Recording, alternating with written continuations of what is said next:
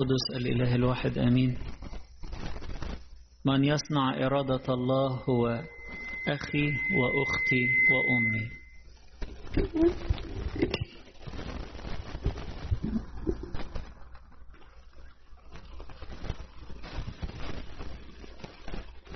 طبعا الكنيسة حطلنا الجزء ده علشان دايما الحد الثالث من شهر مصر بيجي قريب خالص من عيد الست العذراء اللي احنا هنحتفل بيه بكرة.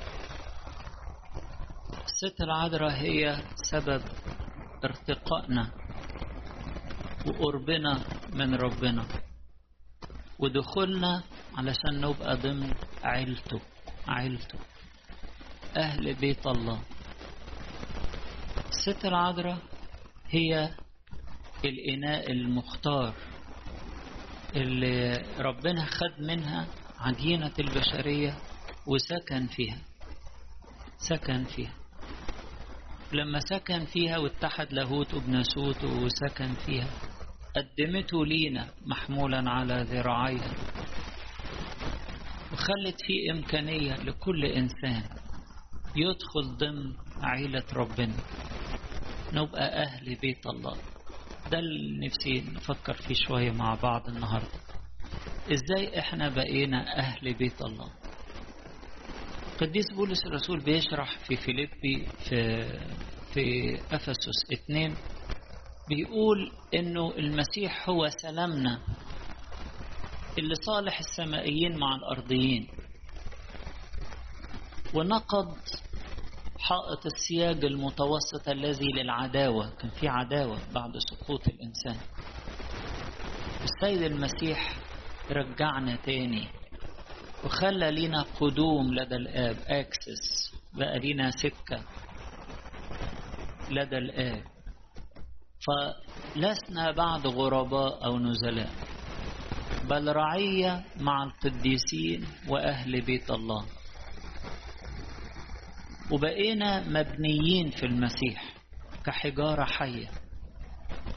هو مبنيين على أساس الرسل والأنبياء ويسوع المسيح نفسه حجر الزاوية الذي فيه كل البناء، بناء الكنيسة، كل البناء مركبا ومتآزرا معا. الكنيسة مش طوب وحجارة، الكنيسة لحم ودم شعب، احنا بقينا أعضاء لحمه ومن عظامه زي ما قال في أفسس 5، وبقينا كلنا شعب الله مبنيين على أساس الرسل والأنبياء ويسوع المسيح نفسه حجر الزاوية الذي فيه كل البناء مركبا ومتآزرا معا.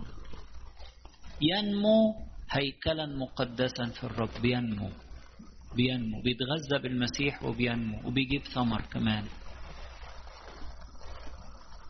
فالسيد المسيح هنا لما بيقول للناس، طبعا الموقف يعني هم واقفين بره لأن مفيش مكان يدخلوا، مش واقفين بره يعني متكبرين ولا حاجة. الست العذراء والقرايب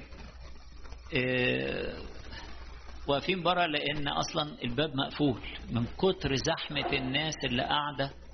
كان المسيح لما يكون في بيت الناس تلاقيها مجتمعة، البلد كلها مجتمعة في البيت ده وعند الباب، فمفيش مكان. فهم من أدبهم بعتوا رسالة إن هم عايزينه بره. السيد المسيح وضح جدا إنه هو مش جه علشان يبقى له خاصة صغيرة وقرايب، لا، ده جاي علشان يصالح البشرية كلها مع ربنا، وكل إنسان يسير حسب مشيئة الله يبقى هو ضمن العيلة بتاعته. ربنا لما خلق الإنسان في الأول خلق آدم، لكن قبل ما يخلقوا آدم ده وكل واحد فينا كان متصور في ذهن الله منذ الأزل، لأن الله لا يعتريه تغيير. يعني مش مثلا هو كان في فترة من الفترات احنا مش في ذهنه وبعدين خطرنا على باله فقال أخلقهم، لا، الله لا يعتريه تغيير. فكلنا كنا مرسومين في ذهنه منذ الأزل، بس لا، ده مرسوم لينا كمان الطريق اللي نرتقي بيه فنرث ملكوته. طب ازاي نرتقي ونرث واحنا مخلوقات؟ الابن بس اللي بيرث. فكان في التدبير الإلهي منذ الأزل إن هو يتجسد. التجسد ده مش حاجة طارئة نتيجة سقوط الإنسان في الخطية، لا، ده كان جزء من التدبير الإلهي. الخليقة دي مرحلة، وتكتمل كل حاجة بالتجسد، إنه يتجسد فيرتقي بالإنسان إلى رتبة البنوة. لما يتحد بينا، لما نتحد بالابن الوحيد نصير أبناء للآب. لما يتحد بينا يرقينا ويخلينا مستحقين للميراث. الابن بس هو اللي بيورث، أهل البيت بس اللي بيتمتعوا بالكرامة بتاعت البيت وبالخير والغنى بتاع البيت.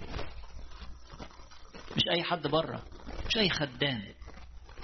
لكن لو أنا جبت واحد من بره وتبنيته، عطيته اسمي وعطيته كل حاجة، وبقى يعيش معايا ويأكل معايا وخلاص بقى يورثني. فدي كانت خطة ربنا من الأول. خلق الإنسان لسه كان في مرحلة غير مكتملة، وكان لسه هيترقى علشان يبقى وارث للملكوت المعد ليه من قبل إنشاء العالم. الملكوت معد لينا قبل إنشاء العالم.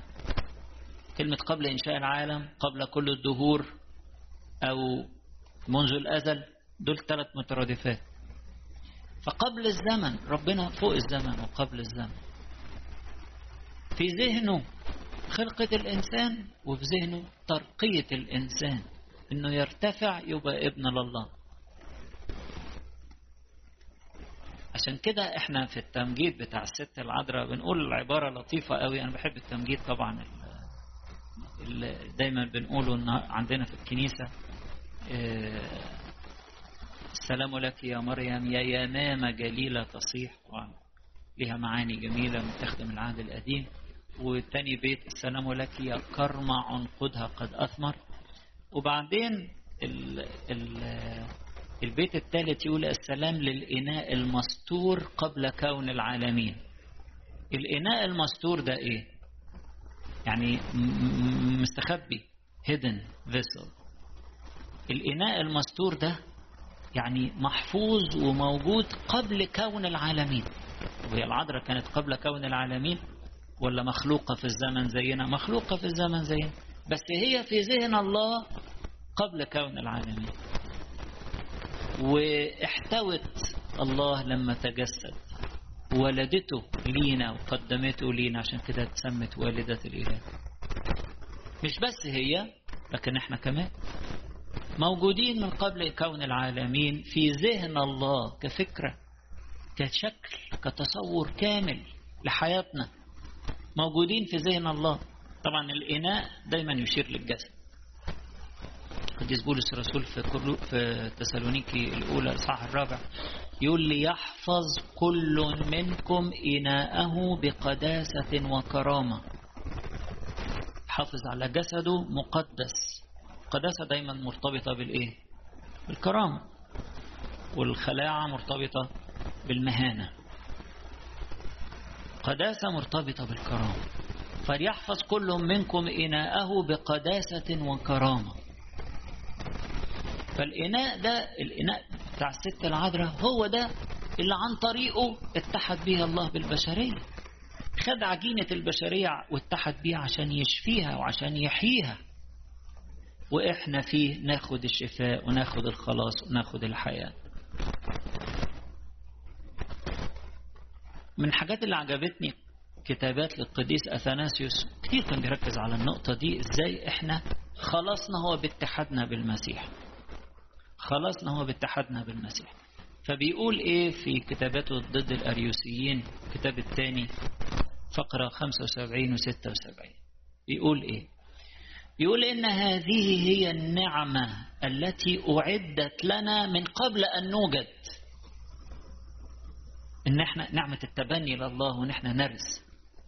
هذه هي النعمة التي أعدت لنا من قبل أن نوجد، بل ومن قبل تأسيس العالم. والتي تحدث عنها الرسول بولس أيضا قائلا بمقتضى القصد والنعمة التي أعطيت لنا في المسيح يسوع قبل الأزمنة الأزلية. بقى إحنا خدنا حاجة قبل الأزمنة الأزلية؟ أيوة، زي ما أنا شرحت دلوقتي، إحنا في ذهن الله قبل الأزمنة الأزلية. فده النعمة التي أعطيت لنا في المسيح يسوع قبل الأزمنة الأزلية. ويكمل القديس أثناسيوس ويقول نحن مختارون من قبل أن نخرج إلى الوجود، لأننا كنا مرسومين سابقا في المسيح. العلامة أوريجينوس بيشرح في كتاب المبادئ ويقول إن حكمة الله الأزلية فيها كل حاجة، فيها العالم والخليقة والحاضر والمستقبل والماضي، كل حاجة في حكمة الله الأزلية. وهي حكمة الله غير الابن اللي تجسد وبقى ربنا يسوع المسيح. فاحنا مرسومين في المسيح قبل الأزمنة الأزلية، من قبل أن نوجد، والنعمة التي أظهرت لنا كانت مدخرة لنا في المسيح منذ الأزل. لذلك السيد ربنا يسوع نفسه كشف وهو بيحكي عن يوم الدينونة في متى 25، قال إن هيجي وقت اللي هيكونوا عملوا بر هقول لهم تعالوا إلي يا مبارك يا أبي رثوا الملك المعد لكم من قبل إنشاء العالم. يعني ده احنا لينا مكان متجهز لينا قبل إنشاء العالم. أيوة، لكل واحد فينا، احنا كلنا في ذهن الله وكلنا لينا مكان. طب والنار الأبدية؟ لا مش بتاعتكم، دي حاجة معدة لإبليس وملائكته، بيحاول يخطف أي حد ياخده معاه. لكن البشر دول معد ليهم ملكوت. البشر لما ربنا خلق البشر خلقهم، دي كانت مرحلة كان هيرقيهم بالتجسد علشان خاطر يبقوا أبناء وورثة، بس الإنسان سقط. فالسيد المسيح بتجسده ضرب عصفورين بحجر. هو طبيعي كان هيرقيهم بالتجسد، هيرقي البشر بالتجسد، لكن كمان كان الإنسان سقط ودخلوا الفساد والموت. فبتجسده وبفدائه غلب الفساد وغلب الموت، وتلاشى الفساد والموت بموت المسيح وقيامته وغلبته على الموت. فضرب عصفورين بحجر، شفى البشرية وخلصها ورقاها أيضا علشان نبقى أبناء وورثة. فيقول كده قديس أثناسيوس تعليقا على رثوا الملك المعد لكم منذ تأسيس العالم، بيقول فكيف إذا أعد لنا الملكوت من قبل أن نوجد إلا في الرب الذي جعل قبل الدهور أساسا لنا. احنا في حكمة في الرب اللي هو في الابن ربنا يسوع، احنا في ذهنه هو الأساس بتاعنا، جعل قبل الدهور أساسا لنا حتى نصير مبنيين عليه كحجارة متناسقة فننال منه الحياة والنعمة التي فيه. شوف الكلام الجميل بتاع أبانا بيشرحوا لنا، نفهم كده نفهم ان احنا في المسيح هو حجر الزاوية اللي احنا مبنيين عليه، احنا في ذهنه هو الأساس، واحنا فيه نبني عليه، نتغرس فيه، نشرب منه الحياة والخلاص والنعمة. نصير مبنيين عليه كحجارة متناسقة فننال منه الحياة والنعمة التي فيه. وده معنى الكنيسة جسد المسيح. وبعد كده يعلق القديس أثناسيوس ويقول هذا لم يكن في إمكاننا أصلا، حيث أننا بشر من تراب، لو لم يكن رجاء الحياة والخلاص قد أعد في المسيح من قبل الدهور. رجاء الحياة والخلاص معد منذ الأزل في ذهن الله، في حكمة الله في المسيح. فالست العذراء هي الطريق الحلو اللي ربنا اتخذه، اللي خد منها عجينة البشرية علشان يخلصنا ويخلينا أبناء ويخلينا أهل بيت الله. طيب أهل بيت الله دول بقوا عيلته، المفروض يمثلوه خير تمثيل، مش كده؟ ساعات يقول لك واحد مثلا بيتصرف حاجة غلط يقول لك ابن مين ده بعيد عننا، ما لقاش حد يربيه. ساعات نسمع كده، وساعات يكون حد كده متميز قوي يقولوا يا سلام، ده أسرته لازم تفتخر بيه. الابن الناجح والشاطر فخر لعيلته. طيب يا ترى ربنا اللي تبنانا يا ترى بيفتخر بينا؟ يا ترى بيفتخر بتصرفاتنا وبكلامنا وبأعمالنا؟ يا ترى احنا فعلا موضع كده هو احنا طبعا متشرفين بيه، متشرفين ان احنا اولاده، لكن يا ترى هو فرحان بينا؟ يا ترى هو شايفنا كده؟ يعني النهاردة في الرسالة بتاعت البولس فصل صغير كده لكن لطيف جدا، بيقول ايه؟ بيقول زي ما اتعلمتوا اسلكوا وتكونوا حكماء في الخير وبسطاء للشر. حكماء يعني بتفهموا في الخير، طب في الشر لا ما بنفهمش. بسطاء في الشر يعني ما بنفهمش في الشر، لا عندنا خبرة ولا عندنا تجربة ولا عندنا مش سكتنا. هل فعلا ولاد ربنا باينين كده وظاهرين؟ هل أولاد الله ظاهرون وأولاد إبليس ظاهرون؟ طب أولاد إبليس ظاهرين بشكل صعب وهيجين كمان. طب ولاد ربنا نور ظاهرين كده زي الست العذراء كده؟ هل ولاد ربنا منورين فعلا؟ حكماء في الخير، حكماء في الخير. هل بيستثمروا كل طاقتهم وإمكانياتهم ومواهبهم لتمجيد ربنا إلههم؟ هل هم فخر للعيلة وشرف كبير؟ يعني احنا بنفتخر بالست العذراء، نقول عليها فخر جنسنا، أجمل عضو في العيلة، أجمل عضو في العيلة البشرية الست العذراء، فرحانين بيها وكل ليل ونهار نقول انتي فخر جنسنا. طب يا ترى مش احنا المفروض برضو نكون كده؟ مش احنا في العيلة برضو؟ مش احنا بقينا أهل بيت الله؟ وربنا خدنا ضمنا كده وقال اللي يمشي بحسب خطة ربنا يبقى أخي وأختي وأمي. يا تدخلت يا رب في وسطنا. قال ما أنا ما كانش فيه طريقة نتناسب مع ربنا إذا جاز التعبير، أو نبقى عيلة واحدة مع ربنا، إلا بأن هو يدخل يتحد بالعجينة بتاعتنا وياخد العجينة البشرية من الست العذراء ويتجسد، فبقينا أهل بيت الله. هل احنا فعلا سفراء للمسيح؟ دي أسئلة احنا لازم نحطها قدامنا باستمرار في الصلاة، مش نحطها ونتحير ونحبط ونقول ده احنا مش نافعين خالص، يقول النهارده بيقول كلام واحنا بيقول كلام في مستوى واحنا في مستوى. لا انا ما اقصدش كده. نحطها في الصلاة كل يوم، نحطها في الصلاة نقول نشكرك لأنك عطيتنا نعمة البنوة. ادينا يا رب نعمة ان احنا نكون شهود ليك، ادينا نكون فعلا انت فرحان بينا كأعضاء في العيلة ماشيين حسب وصاياك يا رب. ادينا نعمة يا رب ان احنا نكون سفراء ليك في وسط العالم وريحتك الزكية. سامحنا يا رب لان احنا ضعفاء، لكن انت قوتنا، والنعمة دي منك والقوة دي منك، وعمل روحك فينا بيجددنا، وعمل روحك فينا بيشكل صورتك فينا، فالناس تشوف أعمالنا الصالحة وتمجدك، تشوف صورتك وتمجدك وتفرح بيك. هو ده الهدف، إن إحنا فعلا تظهر فينا صورة المسيح.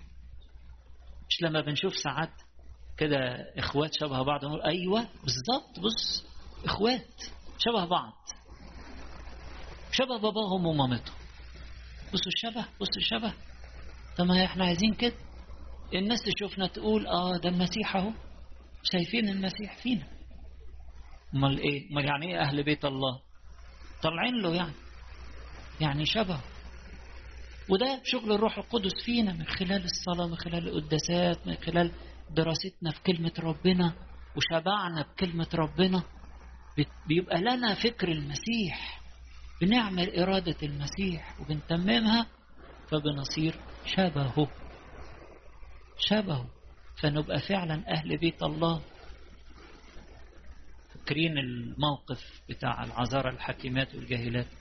لما السيد المسيح يقول للجاهلات لا أعرفكن، يعني إيه؟ هو يعرف كل الناس، بس ما هم شبهه، مش منورين زيه، مش شبهه، اكتفوا بالشكل الخارجي، لكن الروح القدس كان عطلان جواهم، المصابيح فاضية، وعمل الروح القدس متعطل. ليه؟ بسبب كبرياء، لسبب عناد، لسبب شهوات العالم، لسبب عبودية للخطية. الروح القدس مع انه عنده استعداد يحرر ويطهر وينقي ويقدس.